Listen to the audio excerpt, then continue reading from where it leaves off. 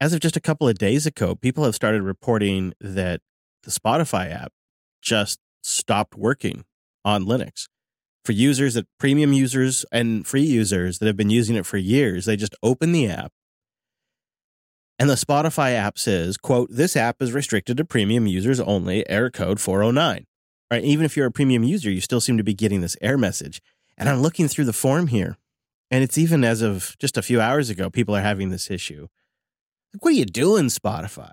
It's an Electron app, right? It's like a really fancy web view. Time to switch to local media? I think they should rewrite it in Rust.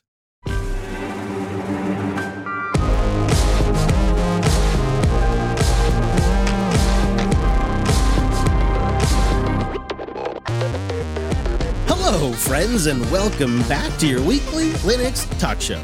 My name is Chris. My name is Wes. And my name is Brent. Hello, gentlemen. Coming up on the show today, for years, the endless debates in Linux drove us crazy. Wayland, should we adopt it, should we not? Systemd, is it the death of Linux or is it not? Which distro is the best? Which desktop environment? Package manager, snaps, Flatpak, so on. But more recently, we've actually managed to find a little bit of peace with it all. We'll chat about this inclination for our community to debate endlessly, perhaps why maybe it isn't actually such a bad thing, and our tricks for finding the signal in the noise of all of it. And then we'll round it out with some picks, some boosts, and a lot more. So let's say good morning to our friends over at Tailscale. Go over to tailscale.com. It's a mesh VPN protected by WireGuard. Say hey. Good morning. You can now get it for free up to 100 devices and unlimited subnet routing too. It is such a game changer. I have no inbound ports on any of my firewalls anymore. I sync all of my data over Tailscale to my mobile device, so even when I'm out and about, I have WireGuard protection. Tailscale.com. If you get a chance, tell them the Unplugged program sent you.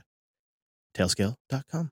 And let's say time-appropriate greetings to our mumble room. Hello, Virtual Lug. Welcome in. Hello, guys. Hello, Chris. Howdy. Hello, Wes. Hello. Hello, Brent. Hey, y'all. What a crew we've got today. Nice to see you in there, looking sharp. And hello to you folks up in the quiet listening as well. Nice to have you all on board. Just tag me in the chat room as we go along if you want to jump in on anything we're talking about today, because I think today could be an episode where we could really use some insight from our mumble room. So before we get to the main topic of this like endless debate situation, I just wanted to give a quick update on our Graphene OS usage, because I haven't told you guys of some recent developments. I've been saving it for the show. So, we've covered my journey to Graphene OS on my Pi-Zel 7. I see you have it here with you today. That's not an iPhone. How long has it been now, Chris? I think like 8 months. It's been since last November, I think. Yeah, So, right around Thanksgiving. Yeah. It's a couple of nights ago. Wife and I were out for a little evening walk, and I was mentioning how I still don't really trust mobile devices and mobile phones, and I don't trust them really from a full security standpoint, and I don't really trust them from a hardware standpoint because it's all integrated. So one component failure could take out the entire device. And so anything of real value, like a Bitcoin or master password list or all of my notes or all of my wife's notes being just on the phone, I'm uncomfortable with. And we were just having this conversation and kind of talking about it. And I kind of realized, boy, when I think about it, I sort of feel that way about all my devices right now. Because I no longer use a custom-built desktop. Everything's sort of integrated. One component fails. Potentially, I'm looking at warranty repair, maybe reloading the OS, restoring from backups. Like, it's such a bigger deal than back when I had a custom PC. And I could just replace the power supply or the graphics card. And it's not necessarily an entire new machine. Yeah, now that might just be a whole laptop down and you have to buy a whole replacement and get going again. And so I was telling you, this has been a really tricky thing for me because I don't really know which machine is my most trusted computer anymore. And I'm thinking, and the part of the conversation was, am I just getting old? Is the obvious answer my mobile device? Because I've got this great Graphene OS. The Pixel 7 is really good. It's secure. I trust that this is probably one of the more secure devices I own now. I don't have it tied to any Google stuff. See, it's feeling pretty good. But I just can't fully bring myself to trust phones as the place to be my most secure thing for, or even like the stuff that my wife needs for her business that's really private and confidential for her clients. And so this is just something we've been talking about. And then the next morning, this is like Thursday night, we had this conversation. Friday morning, I wake up. My iPhone's totally dead. And at first, I don't think much about it. I think, well, this wireless puck that Apple has now that you use for charging that's magnetic, it's great. This makes the MagSafe power puck adapter. But because it's Apple, like every now and then, for whatever reason, the puck has to be rebooted. And I've paid extra money for the privilege of rebooting my power brick from time to time so that way it charges. So I don't think anything about it. I grab my iPhone, I put it in my pocket, whatever. I got my Pixel with me. I'll go to work. I get down to the studio and I plug it into like my high power adapter, like my high power Apple adapter. Give it the juice. I give it the full onion. Hold down the buttons. The iPhone doesn't turn on. So I look up. What are my tricks for getting an iPhone to hard reset, boot, etc., like all the troubleshooting things? It says plug it into a Mac. So I get a freaking lightning cable and I get a freaking Mac out and I get it all set up and I plug it in. Nothing happens. And I go through all of this and I cannot get the iPhone 13 to boot. It is totally dead. Ironically, the morning after, we just had the conversation where I said, gosh, I'm not so sure if I trust these mobile devices because one component fails and the whole thing's gone. Then the next freaking morning, my iPhone 13 was dead. And I tried every trick in the book Friday to get it to boot up. But ultimately, I was like, screw it. I got the Pixel. It's fine. And I go home with my Pixel and my graphene. And it's my whole setup for the whole weekend, this last weekend. And it was fine. It was a really good reminder that these integrated devices shouldn't be fully trusted. Even if you get them secure, there's still that issue. I come in this morning, Sunday morning, to do the show. And I still had it plugged into the machine. The machine booted up when I sat down. And the iPhone turned on. Yeah, of course, right? Like, I guess maybe it drained itself all the way to 0 at that point, and then it turned on. Maybe it was just on holidays. Yeah. Everyone needs a break, Chris. But it's just like, come on. This is supposed to be a premium product. It's embarrassing. Yeah, and well, especially with, these mobile devices, they're so used for communication and little bits of, checking in your daily life. When they suddenly drop away, you feel them missing. I was like, man, am I glad that I've been doing this Graphene OS stuff because you have I had another phone ready to go. So it wasn't really a big deal. Battle tested. The weekend without my phone would have been hard with the kids and stuff. Like, it's tricky. Graphene OS continues to just be a great, great product. They've just released a new version, which has a bunch of nice little quality of life improvements. And they're testing out this thing called contact scopes, which provides a way of granting contacts permissions for apps. So you could just make sure an app can only see like a couple of your contacts or something like that. It can't suck in all of your contacts once you give it access to that. They've also been working on their Google Play compatibility layer, which they call GMS Compat Config. A new version of that was released, and that just seems to be working really well for me. If I need to emulate the Play stuff for a bit and keep it kind of boxed off, I can. Just really, really grateful that I had Graphene OS and that I had this Pixel when the iPhone died on me like that. But it does bring me back to that core concern of what device do I really trust? Because the same thing could happen to a laptop. Even the companies with the best manufacturing standards, these things can happen. These components can fail. And I think the thing that would really, really, really be awesome is if I could get Graphene OS on an Android device that had a removable battery. Because the next obvious step with that iPhone would have been, if I could, pop open the back and pop in a new battery. Mm-hmm. And it very well may have resolved it if that thing draining to 0 was finally what let me power it back on once it was plugged in. It just seems for like sustainability and safety and reliability and all these things, a little bit more bulk to have a removable battery. Ultimately, as these become more important in our lives, I think it matters more than ever. But if we're just so not going in that direction. So I guess, back up your devices is the moral of the story. Yeah, I mean, we're kind of forced to do that. It's almost a parallel version of some of the, the cloud stuff. You got to assume like, well, this could fail at any time. I need to make sure I've got stuff synced. I've got a plan for how to get it all back going quickly when I do need to swap over. Obviously, on the desktop side, we've got tools like Ansible and Nix that can help a lot with that, but it can be a bit trickier in the mobile world. Chris, I've been thinking about this topic for too long in the same way as you, but with all of my traveling, as you used to give me a hard time for, I used to travel with 2 phones, and one of them was simply a backup and wasn't an active second phone like yours.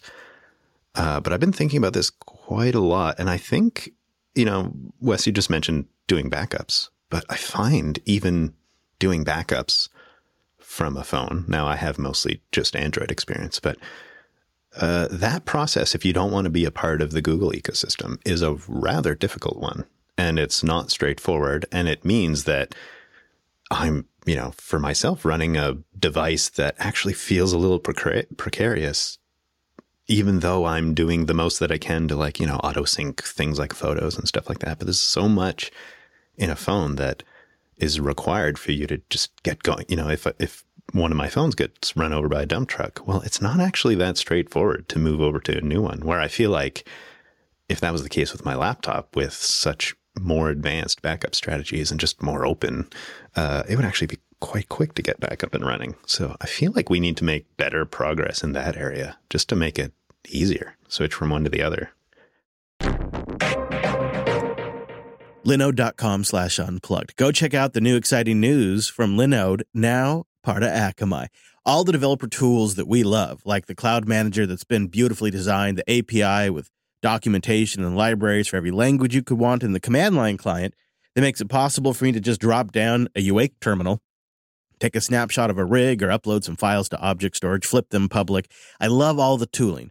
That tooling, that reach is only getting better now. They're expanding their services to offer more cloud computing resources and tools while providing that classic, reliable, affordable, and scalable solutions for users, everyday users, and businesses of all sizes.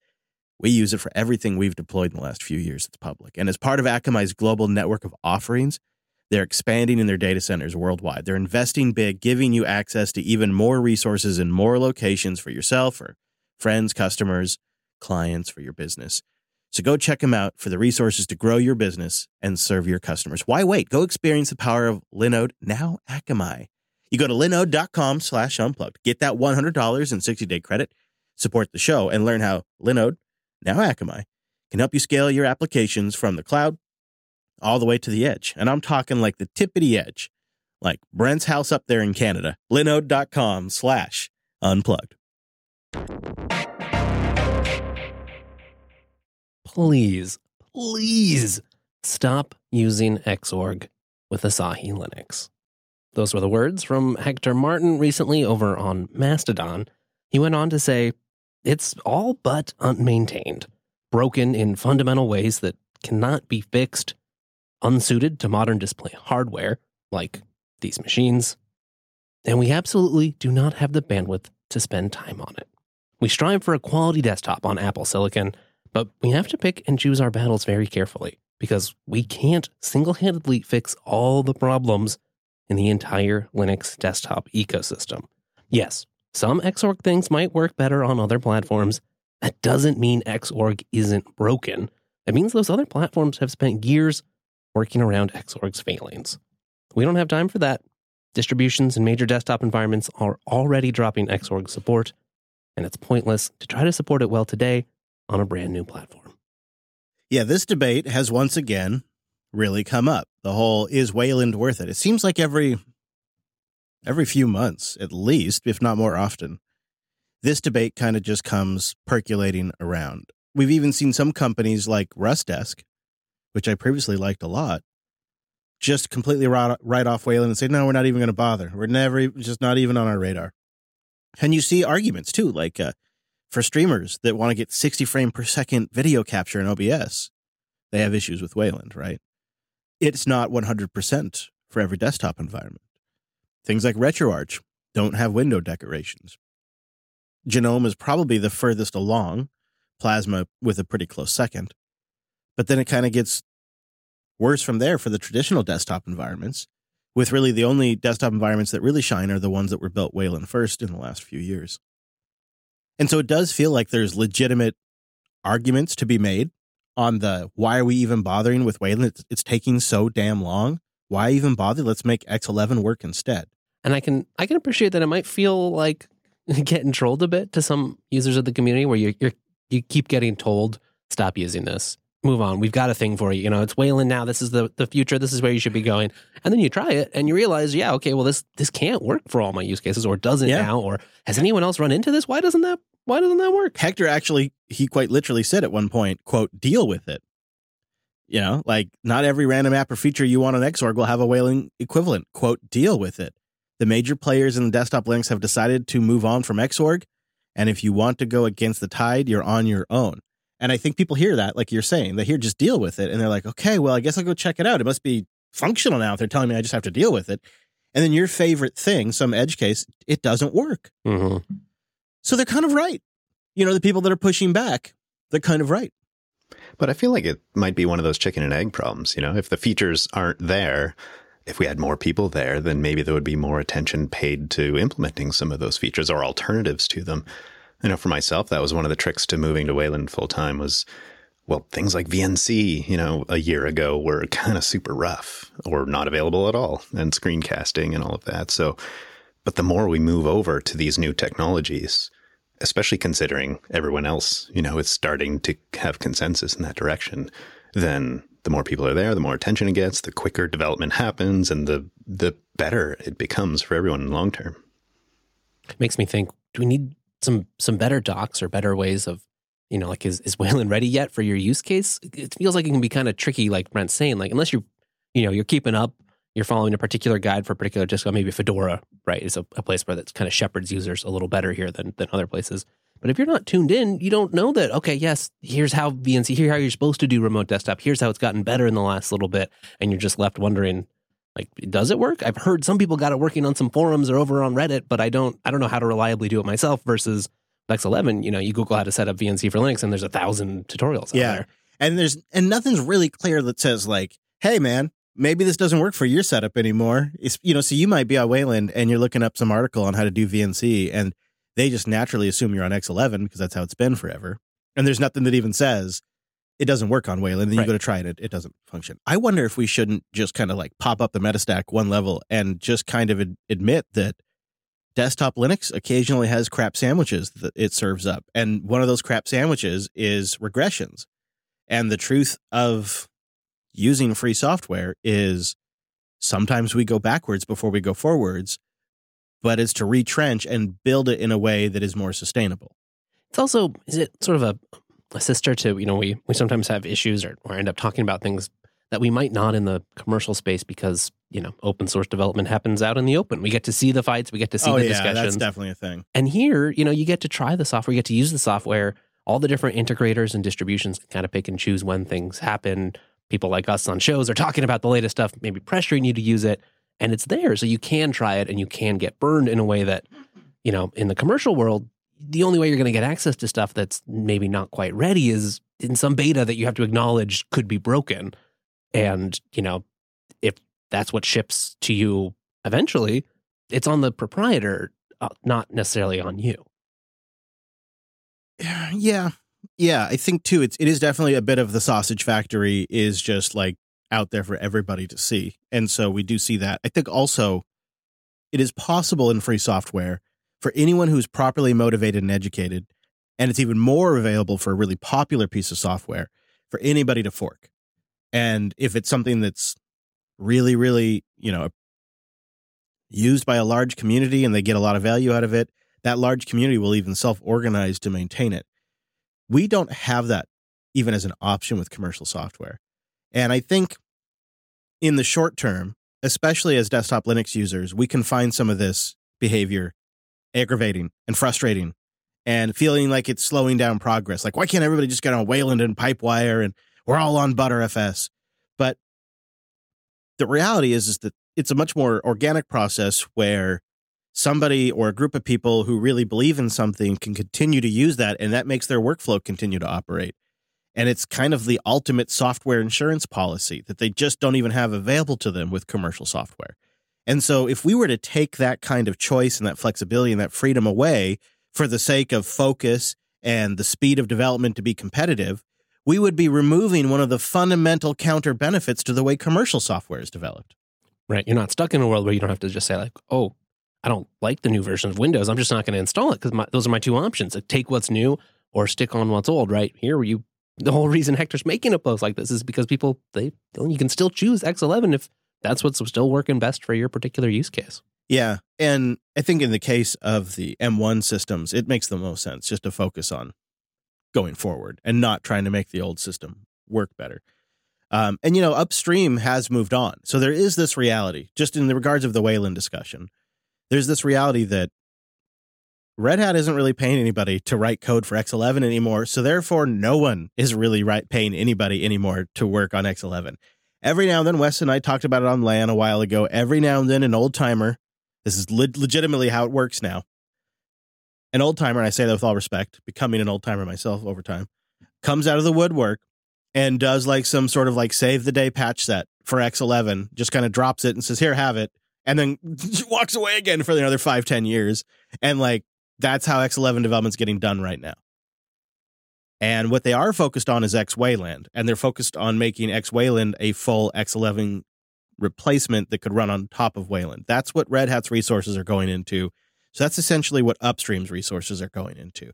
So the reality on the ground is Wayland is the only thing getting resources going forward, including X Wayland. And so there is a transition that needs to happen, but that crap sandwich exists. You know, if you want your 60 frame per second capture for your OBS video games on the twitch.tv, yeah, it might not be there yet. We're doing a Wayland setup here for our OBS streaming. We sure are. It's not perfect, but it's pretty much exactly what we need for the basic streaming that we do.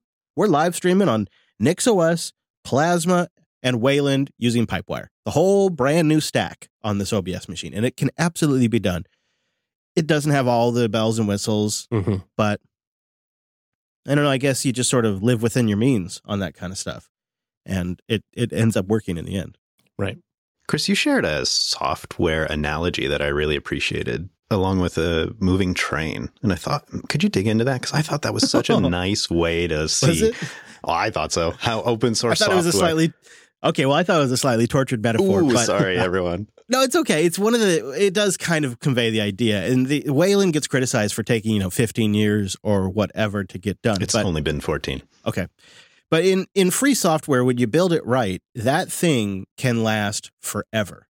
We may end up using Wayland for 40 years or more. And so if it took 14 years before it became the default, when you're at the end of that 40, 45-year time span and you look back, does it really seem that ridiculous that it took that 14 years? Because it wasn't like the code got thrown over the fence and it just sat there and then we slowly adopted it. It has been improving during that 14 years. And the tortured analogy was essentially it's a basic freight train that carried a basic set of cargo in the beginning, but that train has been in motion for 14 years. And during that 14 years, they're building the train with more and more features and capabilities, essentially more APIs and more things that it supports, and it can carry different types of cargo. And now we're 14 years into that train running nonstop, and it can carry just about all types of cargo that we care about with just a few minor exceptions. And when you look back 40, 45 years from now, and you look at a general purpose display server platform, it's not going to seem that ridiculous that it took 15, 16 years to reach all the edge cases, especially when the desktop Linux user is like one of the least important focuses for most of these developers to begin with. And that's just a hard reality we have to live with. And that's why we get the crap sandwiches sometimes. But at the same time, it's a very nourishing crap sandwich because we get a great general platform that we can use for free that provides. So it's just the process, and it's kind of how I've come to peace with it. I'm wondering, Brett, I'd actually like to ask you, do you find it still frustrating sometimes? Is this a piece you have found? Did you come to it sooner than I did? Yeah, so I find I have the benefit of, playing in this Linux space every single day.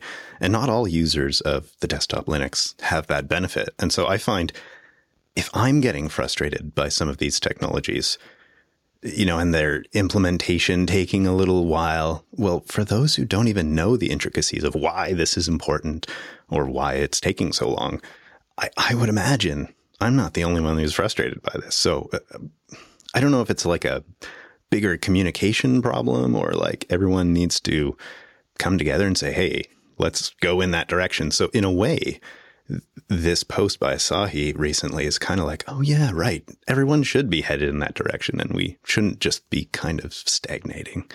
Yeah. I think my zen comes from the fact that I can zoom out and I can see these things go in the right direction over time. Have you come to peace with this, Wes? Do you get frustrated when we talk about these things that take forever? Like I think one that you maybe consider frustrating like I do is Btrfs. Early on, it wasn't great. I criticized it. I lost data to it, but that also generated years of FUD, of articles and blog posts and opinion makers that now generate so much hate today, and these opinions have just become entrenched. But the objective reality is the source code for ButterFS has seen enormous improvements over the last few years. And if you don't like reassess and listen to people you trust, you won't find the signal. Like you can get really kind of lost in the noise. And I got to imagine you find that frustrating. Yeah, especially I think over a long life cycle of a project, which we especially see in free and open source software. Yeah, maybe ButterFS hasn't become exactly the sort of ZFS killer that was overly promised on Reddit way back when a decade ago. And honestly, neither do we need it to be. That's just it. And if that's the only view you stick with, you kind of lose sight of, okay, well, but maybe I don't use it for that, but there's a whole bunch of other things I can use it for that will be useful to me, especially since it just pretty much comes ready to go for you in the kernel you're already running. So yeah. I think I find it useful to not think of it as like a cold turkey switch, because these are free and open source, because we have some control over our systems. You can try things out and switch over or have multiple setups. I'm thinking about, as Pipewire, which admittedly has been one of the better transitions for, in the Linux desktop space, I think. But there was, plenty of time where it was really early and I would have it on systems, but I would use Pulse for just, whatever, browsing YouTube and using my laptop normally. And then when I wanted to play around with Pipewire, I just turned Pulse off, turned Pipewire on, and I learned how to roll back. And, same thing with X11. You can use X11 when it's what works best for your case. And you can have a whole, just another login session or a whole dual boot your laptop or a separate machine for, when you want to play with Wayland. And then just make sure you do keep checking in because this stuff changes a lot and it can be hard to get an accurate summary. It's so practical, it almost feels like it shouldn't need to be said, but then obviously somebody out there needs to hear this. And it feels to me like the just obvious way to kind of tack this would be, I would look at the signal here. And the signal is upstream isn't really focused on this anymore. Carl, you had a comment in the chat room that I wanted to bring forward. Yeah, of course. I pointed out that the X11 and Wayland are both from the Xorg project. The Wayland devs were X11 devs, and they're basically done with it. They don't want to work on it anymore. They're focused on Wayland. So in some ways, I kind of think would it have been a better transition or easier for people to think about as a transition, as a natural evolution, if they'd have just named it X12? Yeah. And that's the signal right there. Think about it like that. The devs have kind of moved on. They're not really working on this anymore. If you just change the words in your mind from Wayland to X12, does it become something you actively want to push against, or does it just become a natural inevitability that you wait for the moment where it's right for you? Another kind of funny thing that came up, I noticed on Mastodon that, the Fediverse, that the Xorg account, they posted, per the bylaws, does the board need to vote on a rename to be more accurate? Should we become the freedesktop.org, Mesa, Wayland, and Linux in a trench coat shilling for Xorg Foundation? I'd love to see the logo for that. I want somebody to get on that. That'd be pretty good. So just think, for me, the long-term thing is kind of looking at some of the fundamentals, like what the developers are saying, what they're recommending, where they see things going, what trusted voices are saying in the community, and then kind of from that deriving what seems to be the likely long-term kind of outcome. And you can kind of just from that figure out where things are going. And it just seems inevitable. If you think about like Wayland, you think about the ButterFS and those types of things, why fight it? Just accept it and use it where it makes sense. I feel like another tip we should probably give and remind ourselves is we need to challenge our own opinions. An opinion you gathered maybe 5 years ago about Wayland is going to be very different than the opinion you probably should have these days. It's changed so much. And I feel like in some areas, we talk about r/Linux quite a bit, but sometimes I read opinions and they feel so outdated. And so it's important for us, I think, as a reminder to keep looking into these projects and saying, okay, where are they now? It's been a year. I should update the opinion I have about this thing that I wasn't so sure about. ButterFS is a great example of that. Years and years ago, it was like, well, maybe I should just be cautious about it. But these days, especially with all the updates that we've been getting these last 6 months, it's like, actually, this is looking really good. So just try not to get stuck in those opinions and challenge yourself a little bit. Yeah, I would refine that tip just a little bit and I would be a little more on the point and say, if your opinion is older than a year old, it's time to update it, because 1 or 2 releases of these desktop environments they can fundamentally improve their Wayland support, or 1 or 2 years of ButterFS support has made tremendous progress from where it was 5 years ago. So if your opinion's getting to be about a year old or so on something, I think that the tip to take away here is check back in on it. And since it's free, it just takes time.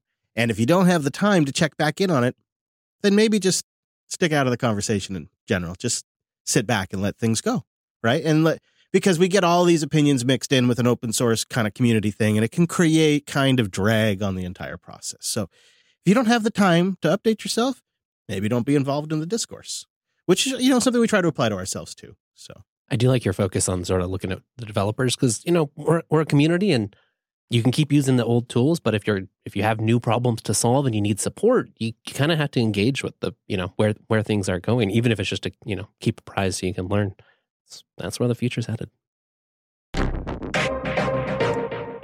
Bitwarden.com/Linux. Go there to get started with a free trial for yourself or an enterprise plan. It's bitwarden.com/Linux. Bitwarden is the easiest way for yourself or a business to store, share, and sync sensitive data. I use it for usernames, my passwords, my two-factor authentication tokens, recovery phrases, payment details, things that you really care about, stuff you want end-to-end encrypted with zero-knowledge encryption. That's what Bitwarden does. And they make it really easy to snap into an enterprise, fully customizable with different features using just your enterprise policies to adapt it to your need. As an end user, you're going to love the fact that it's open source and trusted by millions in the community. And if you're on something else and you're looking to change, bitwarden.com/migrate. They make it silly easy. You'll wonder why you didn't do it sooner. I did it a few years ago. Wes before me. I feel silly for not having done it sooner. And I love that they keep adding great features that make it easy for me to have my personal, my work, and the open source projects totally separate. That's chef's kiss brilliant right there. They just keep iterating and making it better and better. So go try it out and support the show. Just go to bitwarden.com/Linux. Get it for free for yourself or for a business at bitwarden.com/Linux.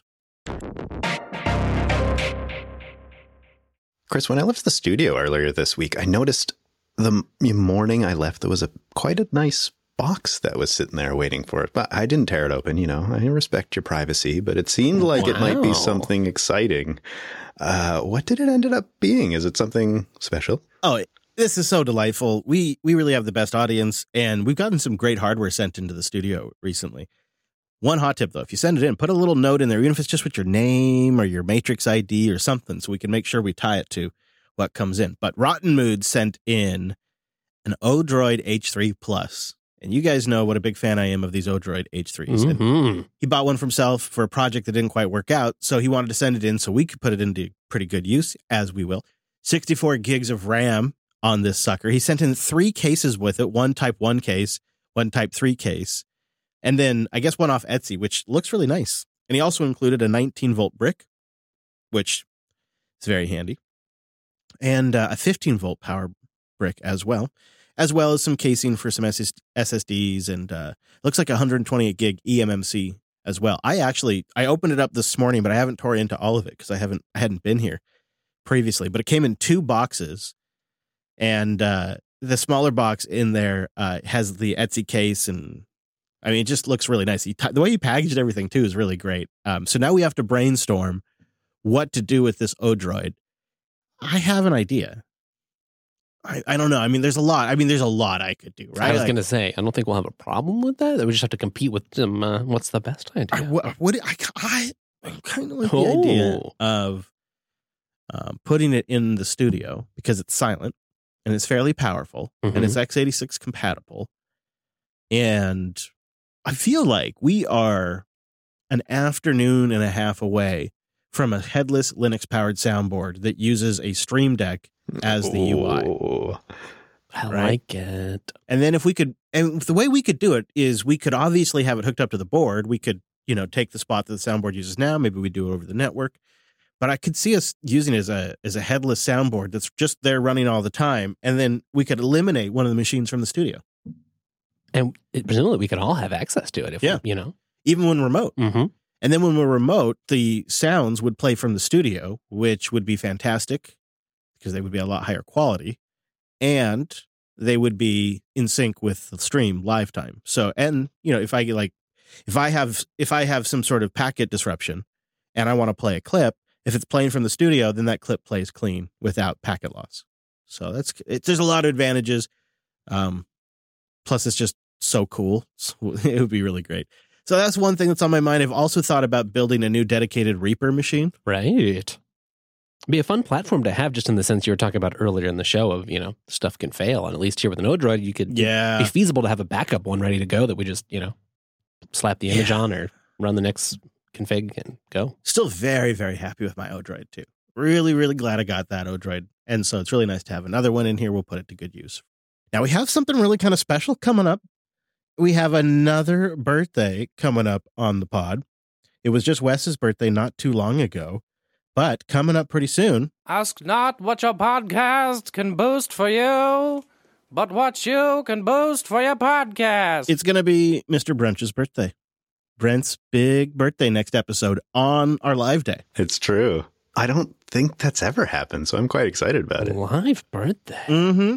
And for no particular reason, if you boost in with 28,000 sats on the nose, we will auto-mark those as birthday boosts for Brent to be read in the show. And that'll be the denomination for no particular reason, 28,000 sats. I'm looking forward to that. I think depending what comes in, we should do something special with those. And I don't know, get crazy. Some sort of gluten-free cake for Brent, perhaps. Is there any gluten-free cake isn't that like cake mostly gluten in that kind of, what do you call it when you take out the gluten? It's not cake. I don't know. I like pie more than cake anyways. All right, there we go. I can get down on a good pie. All right, well, let's get into the boost this week. So we've recently been talking on the show about how as we round into next quarter and into the second half of 2023, the ad market has pretty much collapsed with the exception of like the really crappy dynamic ads and like your real basic kind of pre-manufactured ads.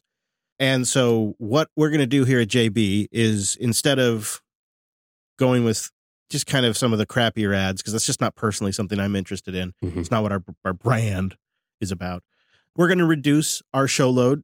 We're probably going to have to cut 1 or 2 shows at least. And we're going to focus on the shows that we think we can get the most community support around.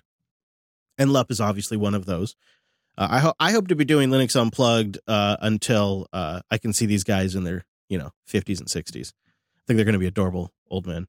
I will be a crank and probably on life support, but I'll stick in just to get to see you two as adorable old men. Well, what about like a Futurama style head in a vat? Ooh, I'm totally down for with that. A VR headset on. I'm actually, with the way things are going these days, thinking it's more likely I'm going to be an AI presence that just is here antagonizing you guys constantly.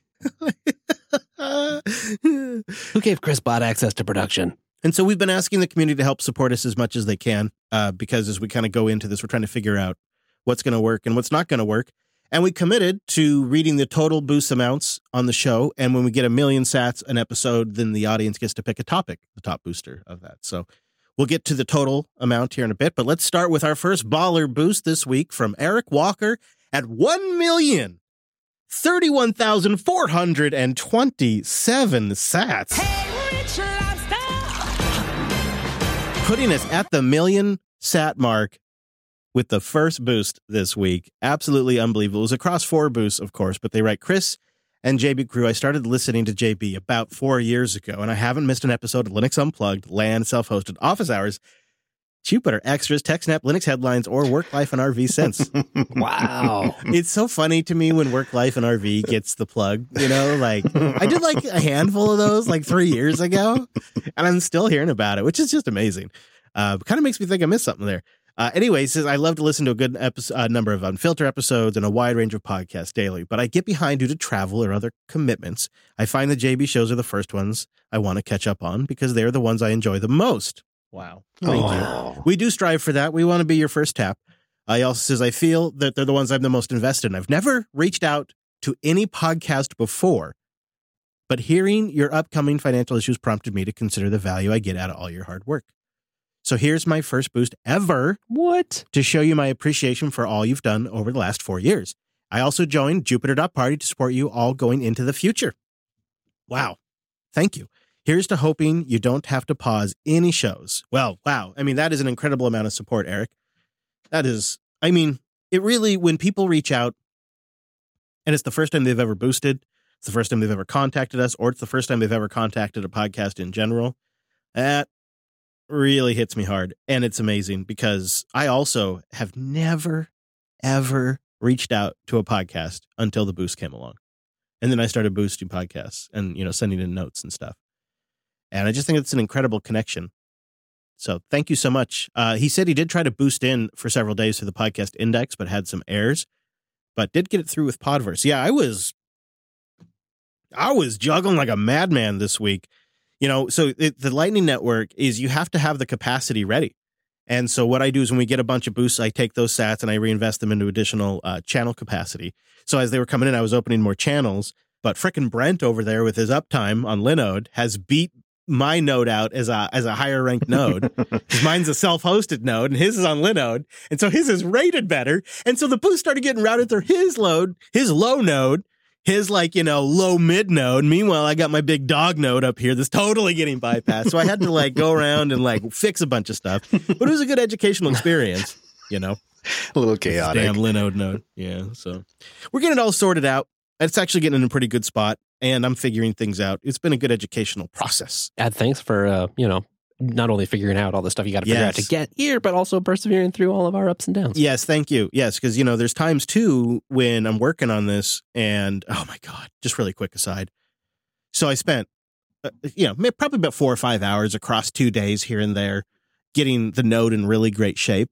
And then the next morning, Comcast took our internet down on and off all day. So we couldn't get any boosts in because, again, self-hosted.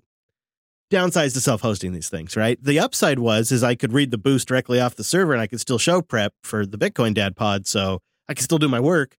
So that was the upside. It's just... Sounds like another nudge towards a second internet source for that node. Oh, yeah. Well, you know what we need to do is get Starlink down here. So what you could do is when you're visiting, you could park your van outside, right?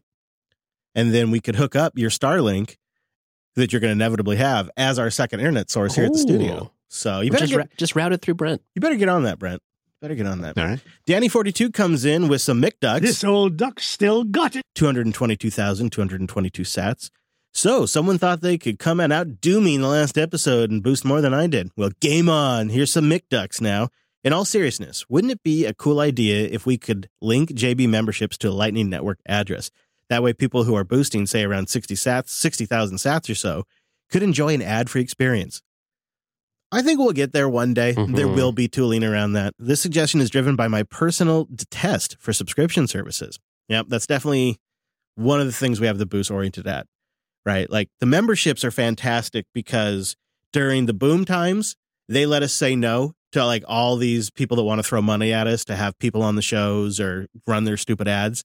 We got the members and we can say, no, we're good. And then in the down times, the members actually sustain us and keep us going. So the memberships are super important, but the boosts allow for per episode support. And for people who don't want to do subscriptions anymore, it's also another great avenue. So I totally get that. He has a topic suggestion for a Rust only challenge for an entire week. We can only use apps that are written in Rust, of course, with the kernel and the desktop excluded. But everything from the terminal to your core utilities should be written in Rust. So goodbye LS, hello Exa. Can we find a Rust-based browser? I'm going to write it down. That's an interesting idea. A week in Rust. And how far could you get? And are the tools there yet? That would be my question. We will determine if you are the winner. Hybrid Sarcasm comes in with 100,000 sats. I hoard that which your kind covet. Here's a boost for the 1 million sat challenge. I think it would be neat to have a crossover episode with the Bitcoin Dad, perhaps an exploration of how Dad uses Linux to manage his workflows, including Bitcoin. If Dad doesn't use Linux, then this episode would be an opportunity for a FOSS conversation. What do you think? Oh, it could be fun. Yeah, that could be, because he does use Linux, and right now is debating switching from Pulse Audio to Pipewire as a way to get multi-track recording support and route audio and things like that. And of course, one of the conversations which distro is the right one to use for this, and yeah, so we'll see. All right, Sarcasm, I'm writing that down. I love the idea that somehow the Bitcoin Dad's using exclusively a Windows stack. Yeah, that would be funny considering his job and all. Wink Meow comes in with 78,660 sats. It says, this is my zip code boost. I may be biased, but I have to give a +1 to the Austin barbecue. Thanks for all the great content. Well, Wes, I have a hint right there as to where that zip code is, but what's the official? Yeah, that's right. 78660 is a postal code in Travis County, Texas, which includes Austin. I mean, I'm not trying to be incendiary when I say this, but I think there is great barbecue out there. Mhm. And then there is some of the barbecue in Austin, Texas, which is survival of the fittest, elite versus elite, which has produced a market for the best barbecue in the country. And I just think it's the reality of the market dynamics down there. And I think the meat speaks for itself. And if you haven't been, I don't think you can argue. How about this? What if we get some barbecue boosts? Just boost it and let us know, I mean, I think eventually lobby for the barbecue. we got you love. we clearly at some point, maybe for episode, 600, we got to solve this. And there's only one way to truly solve this is I need to put my mouth. We got to figure out, everybody tell us the best barbecue. We'll make a list. We'll pick out a top 3 that everybody sends in. We'll do a tour. And then we go put our mouths on it. Brent will just have to go meat hungry for a couple of days. We'll put our mouths on it and we'll come back with a definitive opinion. I mean, I believe it's going to be Austin, Texas, but I am willing to be proven wrong. The problem you're going to have is a lot of people in other states outside of Texas, you're going to say the best barbecue, and they're just going to write in about their best barbecue sauce because that's what barbecue is to them. Oh, savage. Soul Penguin Man boosts in with 55,555 cents. I hoard that which your kind covet. A long-time listener, first-time booster. I recently got an Odroid H3 Plus and decided to design the Linux Unplugged case. And there's an included Git repo, which includes STL files if you want to make one of these really neat-looking cases for yourself. How awesome That is unbelievable. this? So it is a legit, straight-up, professional-looking case for the Odroid H3, and it's got a glorious orange Linux Unplugged logo on the top that's kind of embossed into the case. To quote from the repo, I wanted it to have roughly the same layout as a Mac Mini, which left me with quite some unused space. To practice some CAD and add ventilation, I designed a fan system with 2 Noctua fans and a couple of ducts. So it's pretty fancy. I'm really glad he boosted in so this was on our radar because the amount of work that went into this, we need to see this. We also got a greetings from Gothenburg, Sweden. That's so awesome. I want this so bad. And it looks really good. I like that power button too. This is a pretty decent little, like if you had it in a case like that, you take the Odroid and you put it in a case like that, all of a sudden it doesn't seem so silly to use it in the studio, does it? It sure does not. I mean, it's branded. Perfect. Right. I was picturing mounting it to the bottom of the table, but that's just too beautiful. Thank you, Saul. That was fantastic. Root is God boosts in with 50,000 sats.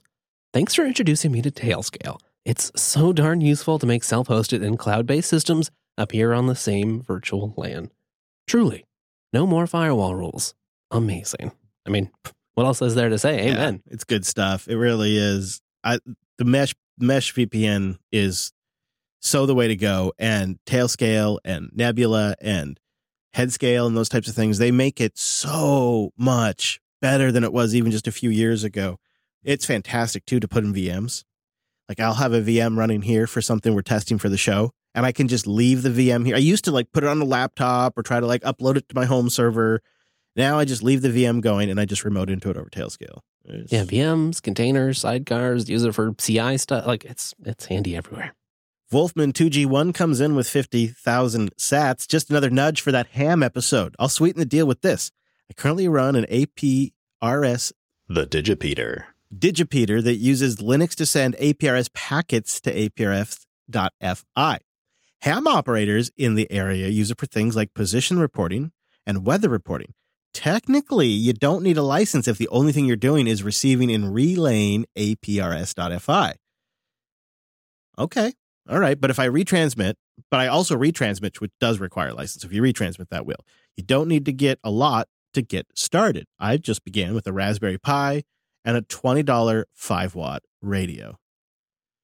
This is a segment I really, again, feel like we need. We've been getting this suggestion for 492 episodes. So I really kind of feel like we should do it. But I would really like to have a ham person here in studio that kind of walks us through it. We need a guide, yeah. We're so... Yeah, the fact that, okay, what I really do appreciate, though, about Wolfman's Boost is he kind of told me how I could do it without having to get a license, because that's what I need for me, is I need to start playing with it and get motivated enough to then get my butt out there to get something testing. Needs to get you hooked, right? So you're willing to invest, you're willing to study, you're willing to learn. Yeah, and that's why I love stuff over IP, because there's no gatekeeper, and I can just start learning and experimenting right away. But, you know, like I was saying the other day when they had the internet out here at the studio and my iPhone was dead, so I had my Paizel, but do I want to tether the entire network off of my Paizel that I pay per megabyte for? No, not really. And I started thinking, God, I wish I had some sort of backup method. The ham radio guys were like, yeah, we're out here. I feel like this Digipeater that uses Linux, A, has a great name, B, is the Linux angle we've been looking for. That's really what we've been looking for, is that tie-in. Yeah. So this might be the one. Yep. Delierman comes in with 46,000 sats, and that is their postcode, which doesn't look like a postcode I recognize. I think you have to add a 0 in there somewhere, Wes. So were you able to compute their location? Computing. Appears to be a postal code in Altenburg, Germany. Oh, fantastic. Thank you. Thanks for boosting in all the way across the world. I thought that looked a little like probably outside the States. Sysadmin comes in with 38,000 sats. Here's another high from also Norway. Reliant on Nix is probably excessive, but how can you return from doing a Git pull and a Nix update to have the latest packages with personal settings and colors, no matter the distro? It replaces apt at home, DNF at work, but most impressively, it even works as a drop-in replacement for Brew on Mac for terminal tools. Yeah, yes. That's huge, right? It sure is.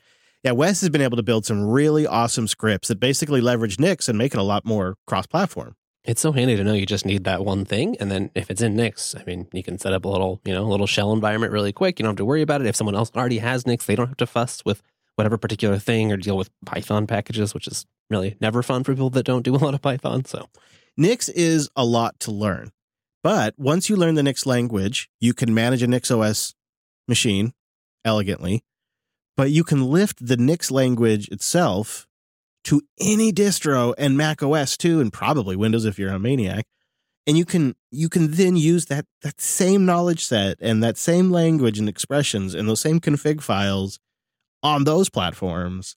And it's not, at that point, it's not such a huge commitment to learn. It's actually kind of reasonable when you consider the scope of what it lets you do. It's especially nice, I think, on the Mac because it makes me feel a little more at home on a somewhat foreign and hostile system. Todd from Northern VA boosted in with 22,222 sats, and I think you know what that is, Chris.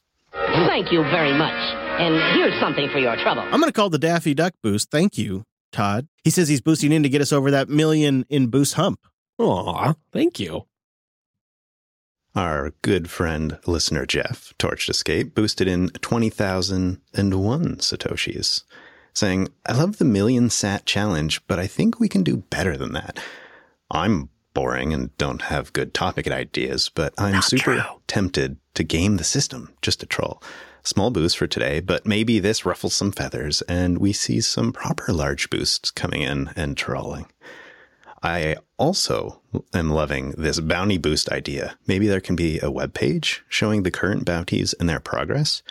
A dedicated Lightning address for each bounty would be cool for detailed stats and sort of an audience poll to see what gets funded first, but also might be a pain to manage. So maybe just a bounty bucket? This could be a great way to crowdfund hardware upgrades, studio equipment, meetup road trips, Brent's gallivanting, etc. Maybe something simple like a new ball mouse for Chris is a good start. You know what? That's a clever idea. You could facilitate that with the splits, right? The bounty bucket split. And whatever goes in there is like a little bit of a budget we use for something for the show or for gas for getting Brent down here or something like that. That's an interesting idea. The bounty bucket.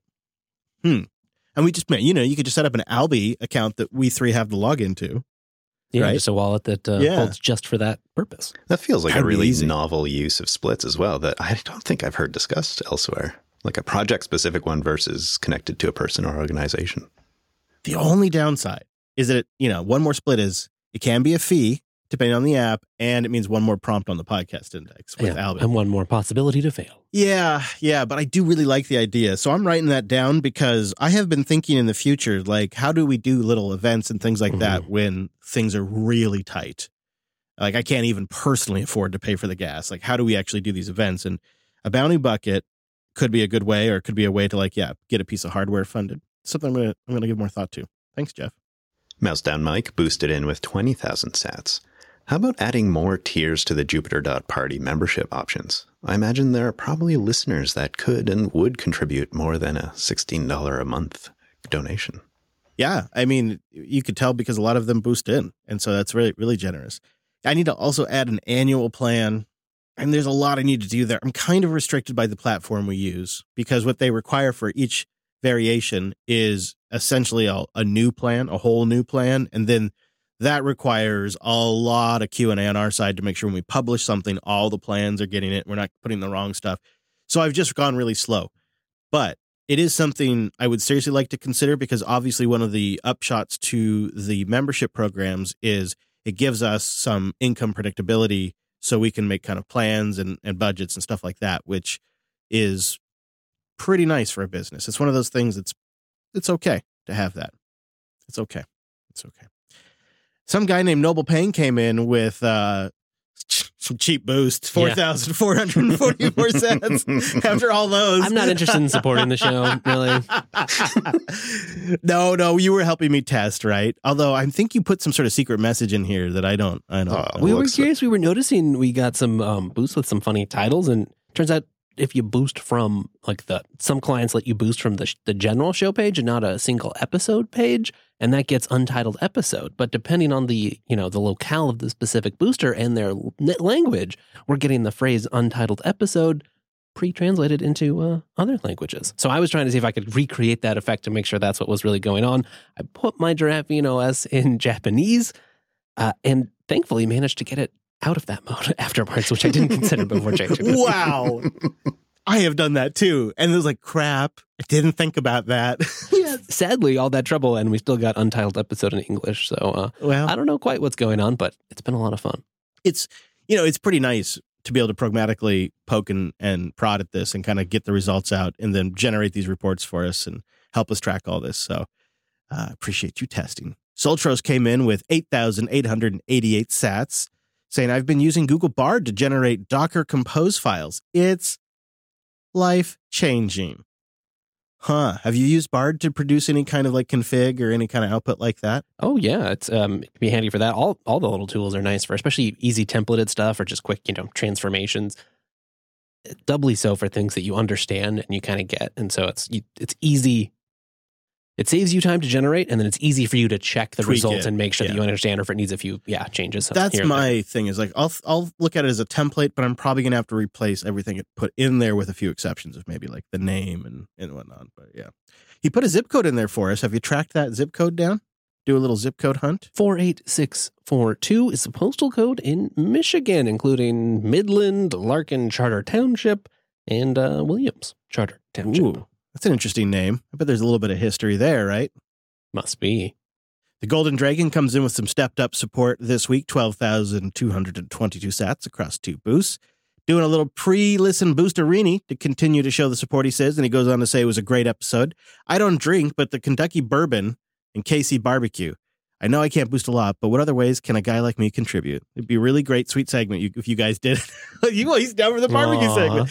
I know the time, talent, and treasure model, but what kind of things would JB need in those categories? Time-wise or talent, there is a lot of physical hardware projects here at the studio. An intern type person that could help us for a few weeks. Everything from go through a literal stack of laptops, figure out what's working that we can get Linux on, and build the best Frankenstein laptop from that, or desktops that are in that similar category, or servers that need some Proxmox work, and just the list goes. The studio has 1,000 little jobs in here. The list goes on and on. So there's lots of time things there. And then, of course, for talent, there's a lot of web development projects we have on our GitHub over at github.com/Jupiter Broadcasting. One of the things we should probably do is spruce up our membership pages and stuff like that to make it more appealing to people. And if I'm going to add more tiers and levels, we'll have to come up with ways to show that in a way that reads well, and all that kind of stuff is very useful. And then ultimately outside of that, like just as listening and spreading the word about a show, if you know somebody who's inclined to like this type of content, recommend the show to them, because that's the only kind of marketing for podcasts that works. There's such a time commitment that you're only going to listen if somebody that you know recommends you listen. And so if there's somebody you could suggest the show to and help us grow during this time, that also would be a great outcome, because my intention is to just come on the outside of this with a business that is more focused on the audience than ever, leaner and meaner, and then we just grow into whatever makes sense. Maybe we bring things back, that kind of stuff. And so if we can grow the audience base during that time, even if the revenue base isn't growing, then we'll just be positioned for more success when things do turn around. So recommending the shows and that kind of stuff is a great help as well. Yeah, just drive around with the shows playing really loud. Real loud. Yeah, and just crank the bass up, because we do cut that down for listening. So what you're going to want to do is just really crank it. Really crank it. Yeah, it makes Brent sound great. Yeah. Gene Bean boosts in with 4,270 sats. Hey, Gene! Great show this week, as always. Plus, just sending a test boost from Podcast Guru. Yes, Podcast Guru seems to be the new hot player in the podcasting 2.0 space. Oh, it's Android too, huh? Yep, Android, iOS, and web. Light and powerful. I like the UI screenshots on here. I appreciate the finishing up on the web. I got to check it out. I have not tried it yet, but it looks like it supports Boost. Podcastguru.io. If you're looking for a new, fresh podcast app. Well, darn it, now I got something to try after the show. I know. Gene Bean's on the cutting edge, man. It's great. Thanks, Bean. Laud Impex comes in with 4,000 sats. Tell you what, you were right with the postcode. Wow, we got one right. We mess these up so often. This is nice to hear. My home country is Malaysia, but I've moved to Germany to pursue my studies. Well, thanks for listening, and thanks for letting us know. Good luck with your studies. We have really, really enjoyed the zip code boosts. It's great to know where you are all at, and I'm consistently surprised. Every time I am surprised by the locations that come in. It's been really enjoyable. Thank you, everybody who did boost into the show. Not all of them make it onto the air, but we appreciate everybody who takes the time, and your boost does get documented in our show notes, so we will be enshrined in this week's document forever. And, of course, those of you who stream those sats, we are greatly appreciative as well. Thank you very much for the folks that turned that on. And if you'd like to boost into the show, you have two paths ahead of you, my friend. You can grab a new podcast app at newpodcastapps.com. They support the podcasting 2.0 standard like Boost. Or you can keep your podcast app. I know some of you kind of get like in a long-term relationship with that podcast app. I feel you. I used to be like that too, but now I kind of...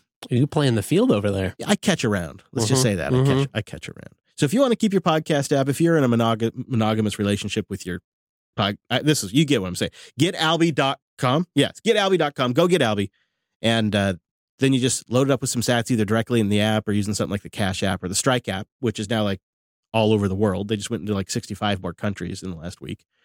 And then you can just top it off with a few sats and send them in using Alby and the podcast index, podcastindex.org.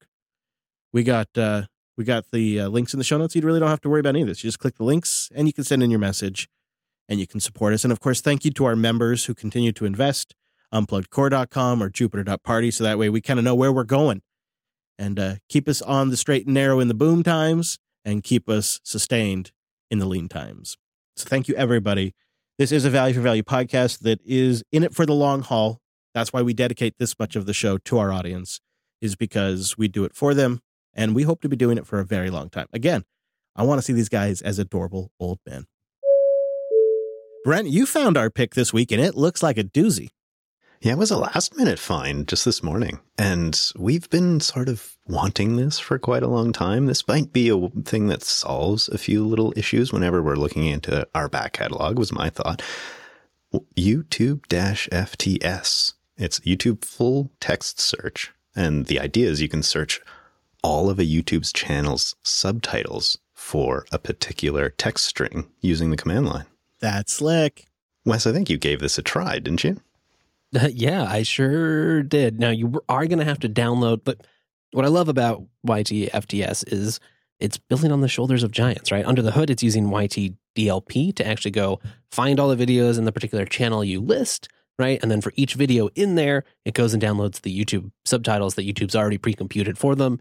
Then it sticks that into a local SQLite database. And then that's how you can implement, you basically first do a download, which, goes and sucks in all the subtitle files. It indexes them, sticks them in SQLite, and then you can do a search and it'll pop up with a neat little summary of, all the places it found the string you're searching for. And it does all of that in seconds, right? I mean, it's pretty quick overall. Does it have to pull down anything more than the transcript file? It doesn't pull down the whole video? Besides some JSON and metadata to, find all the episodes and iterate through them. But yeah, it's pretty quick. I did it. I was trying to do it on JB, but we've got something like 4,000 videos. Yeah, almost 5,000 public videos. Yeah. And you might have to futz around a little bit with channels that are sort of linked depending on the back end. I put it at what I thought was JB's, but it actually downloaded all of your personal vlog My videos. old videos that haven't been touched in years. That was actually kind of a perfect test, though, because there's only 66 of them, and that meant it went pretty darn quick. This is really handy because one of the things that was like pulling me towards Bard, which I hate to even say, but Google's AI thing, is Bard can search the contents of YouTube channels. So you can say, hey, Bard, what does this YouTube channel say about XYZ? And it can go through the transcripts for that YouTube channel and tell you their take on, some topic. Assuming it's right, it's very handy. Wait, have you tried that with yourself yet? No, actually. That would be the best way to find out if that is, if it's accurate or not. But I like this better, to be fully honest with you, because A, you can do it on your own machine, and B, you're just looking for certain text strings and stuff. It doesn't need to have the whole AI interpretation, which could be wrong. Yeah, and plus you can do an export too. So if you're trying to do something en masse, you're doing research, you want to follow up or feed it into another script, there's an export option which will do the search and then dump the results into a CSV file for later processing. Could be a great way to keep track of all the ludicrous things Brent says on air. Great. They are many. Just build a little note file. We've got him this time. All right. Well, we'll have a link to all that stuff, like UT-FTS, linuxunplugged.com/511 for today's links. We'll have a few supporting links for our X11 Wayland discussion and all the other good things that we talked about in the show. linuxunplugged.com/511 plus links to everything else, like our contact page, the RSS feed, and a great deal more. And then you can find us live over jblive.tv at noon Pacific, 3 p.m. Eastern. See you next week. Same bat time, same bat station. Indeed. And it's archived over at jupiter.tube. And we make a complete recording that has been produced for our members available as a thank you for those of you who support the show as a member. More of us, more antics, yeah. A whole lot less scripting. Yeah, a lot less unplugged, even more unplugged. I don't know what that'd be called, but it's more unplugged. Anyways, if you want a little bit more Wes and I, go get Linux Action News, lean, mean, and just what you need to know in the world of Linux and open source every single week, linuxactionnews.com. As for us, well, thank you so much for joining us on this week's episode of the Unplugged program, and we'll see you right back here next Sunday.